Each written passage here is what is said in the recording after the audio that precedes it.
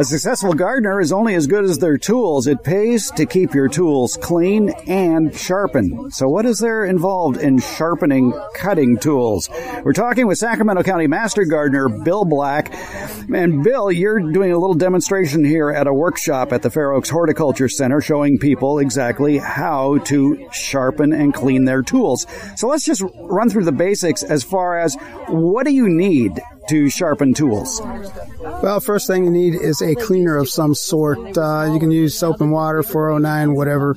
And just to get the crud loosened up that's on the blades. A lot of times there will be just plain old dirt and sap that accumulates on there, and people get to where they can't really open and close the clippers because they're so crudded up. So we go ahead and spray them down with a cleaner of some sort, and then I take either a green scratch pad or, if it's really bad, a piece of steel wool to thoroughly clean the blades and any external parts that I can get to.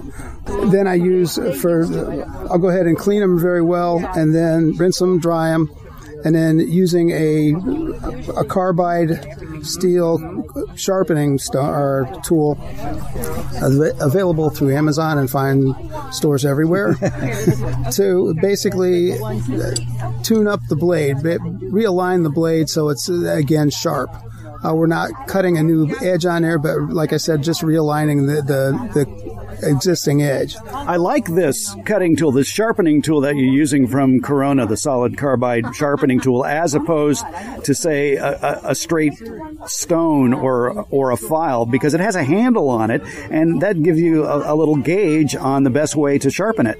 Yeah, that's right. And it's a very simple process that once you get it clean, then you kind of eye along the edge of the blade, and you will see there on normal clippers, there's one blade that is sharp and the other is not sharp. The sharpened blade just bypasses the flat side of the other blade and causing it to cut. So what we're going to do is just realign the edge on that sharp blade. So we kind of have to eyeball it and lay the tool against the edge of the blade following the bevel, and make sure that it's as close to that bevel as you can get. If you have it as too much of an angle, you're going to take the edge off the blade, not enough of an angle, and it will have no effect whatsoever. The strokes you're making, it's a single stroke where you're starting near the handle and working up to the tip and just taking it along that beveled edge at exactly whatever that bevel angle is. Just sharpen up that one side. You don't have to do that to the other side. Well, you do the other side, but at a much shallower angle, because you want to go ahead and align both sides of that edge for it to be sharp. So you just simply place the edge of the sharpening tool against that bevel and draw it from the bottom of the blade to the tip about 4 or 5 times. You'll feel it get smoother as you do it. Then you turn the blade over and put the sharpening tool at almost flat against that blade and the edge, and draw it another 6 or 7 times along there, and you're done with that. That's what I like about the handle, the red handle on this Corona sharpening tool, is it gives you that angle when you're attempting to clean or sharpen that back side of that bypass pruners. Yes, just the back side.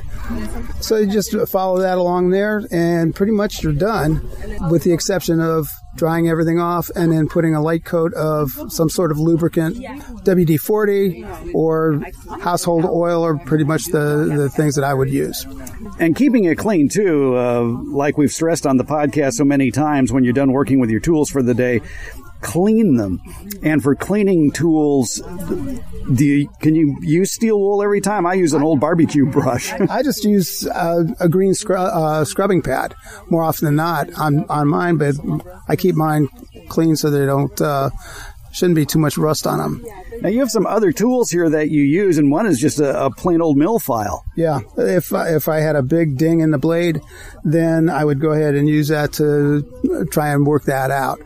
In doing so, you are cutting away a lot of the blade. Mm-hmm. So unless it's a big ding, and a lot of times you'll get where somebody's tried to, say, for example, cut a stainless steel screw, and now you've got a big notch in there. Best thing to do there, buy a new blade. And that goes back to buying your original equipment, your original pruners, especially bypass pruners, is make sure, and usually it'll be on the same wall where you're buying the pruners, is there are replacement parts there, yes, like blades or springs or latches. Right. You can probably, if not, go online.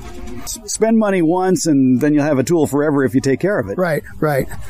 And we should point out, too, we're talking about bypass pruners here, which, as you mentioned, the sharp blade bypasses the bottom blade, if you will. Whereas anvil pruners, the sharpened blade hits a plate. But, you know, if you ask 10 gardeners what they do with anvil pruners, I think 9 out of 10 would say, I don't use them. I don't use them, no.